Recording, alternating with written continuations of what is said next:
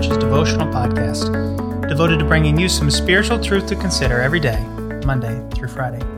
Thank you for tuning in. Our passage for today comes from the book of Exodus, chapter 34, verses 6 and 7. The Lord passed before him and proclaimed, the Lord, a God merciful and gracious, slow to anger and abounding in steadfast love and faithfulness, keeping steadfast love for thousands, forgiving iniquity and transgression and sin, but who will by no means clear the guilty, visiting the iniquity of the fathers on the children and the children's children to the third and fourth generation.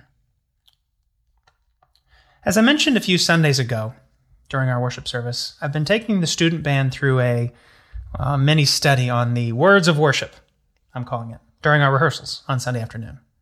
And I'm going to shamelessly steal from that discussion today. Our word this past Sunday was mercy. We often talk of God being merciful and gracious, but it's sometimes not clear what we mean by these words. My favorite, sort of the classic definition, is that grace is God giving us what we don't deserve.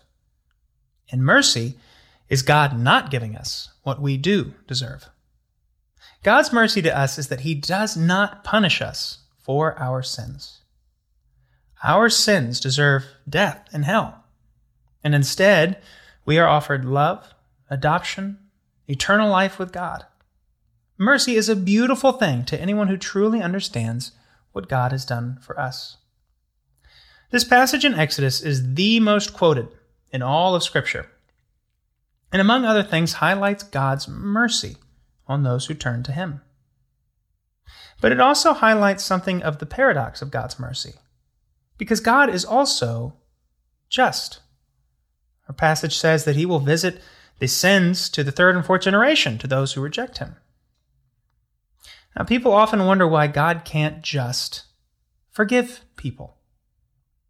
Does it really matter that God's people had to sacrifice all those animals in the Old Testament?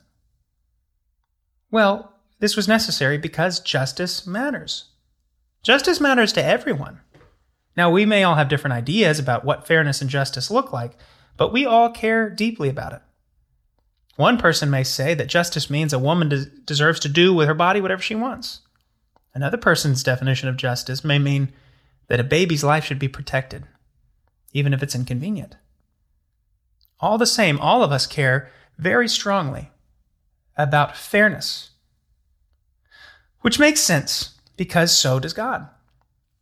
Justice is an important part of His character, and it would make sense that as His image bearers, we would care too. And to be clear, when there is an offense, when something is done wrong, someone always pays. God can't simply forgive us our sin debt at no cost.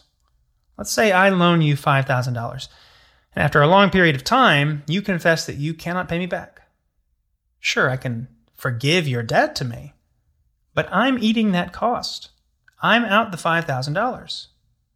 God can forgive us of our sins, but He chose to eat the cost. As we said, sin has a cost, and Jesus paid it all. He paid the cost for all the sins of all the people who have ever called upon the name of the Lord, and all who ever will. So when we say that salvation is a free gift, that's true. It is free.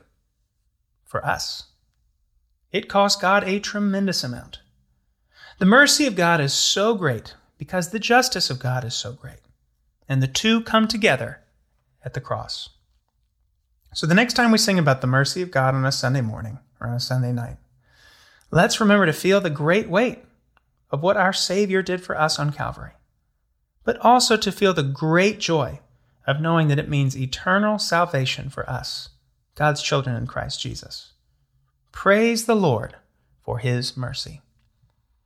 God, we thank You for this passage and the many throughout the Scripture which highlight the beautiful reality of Your mercy towards those who will call upon Your name.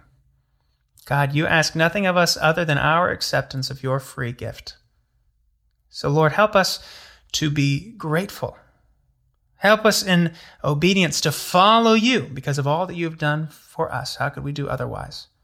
And help us to remember as we worship together, as we encourage one another, to praise You, to worship You, and to love You for, at least in part, Your great mercy towards us. It's in the mighty name of Jesus we pray.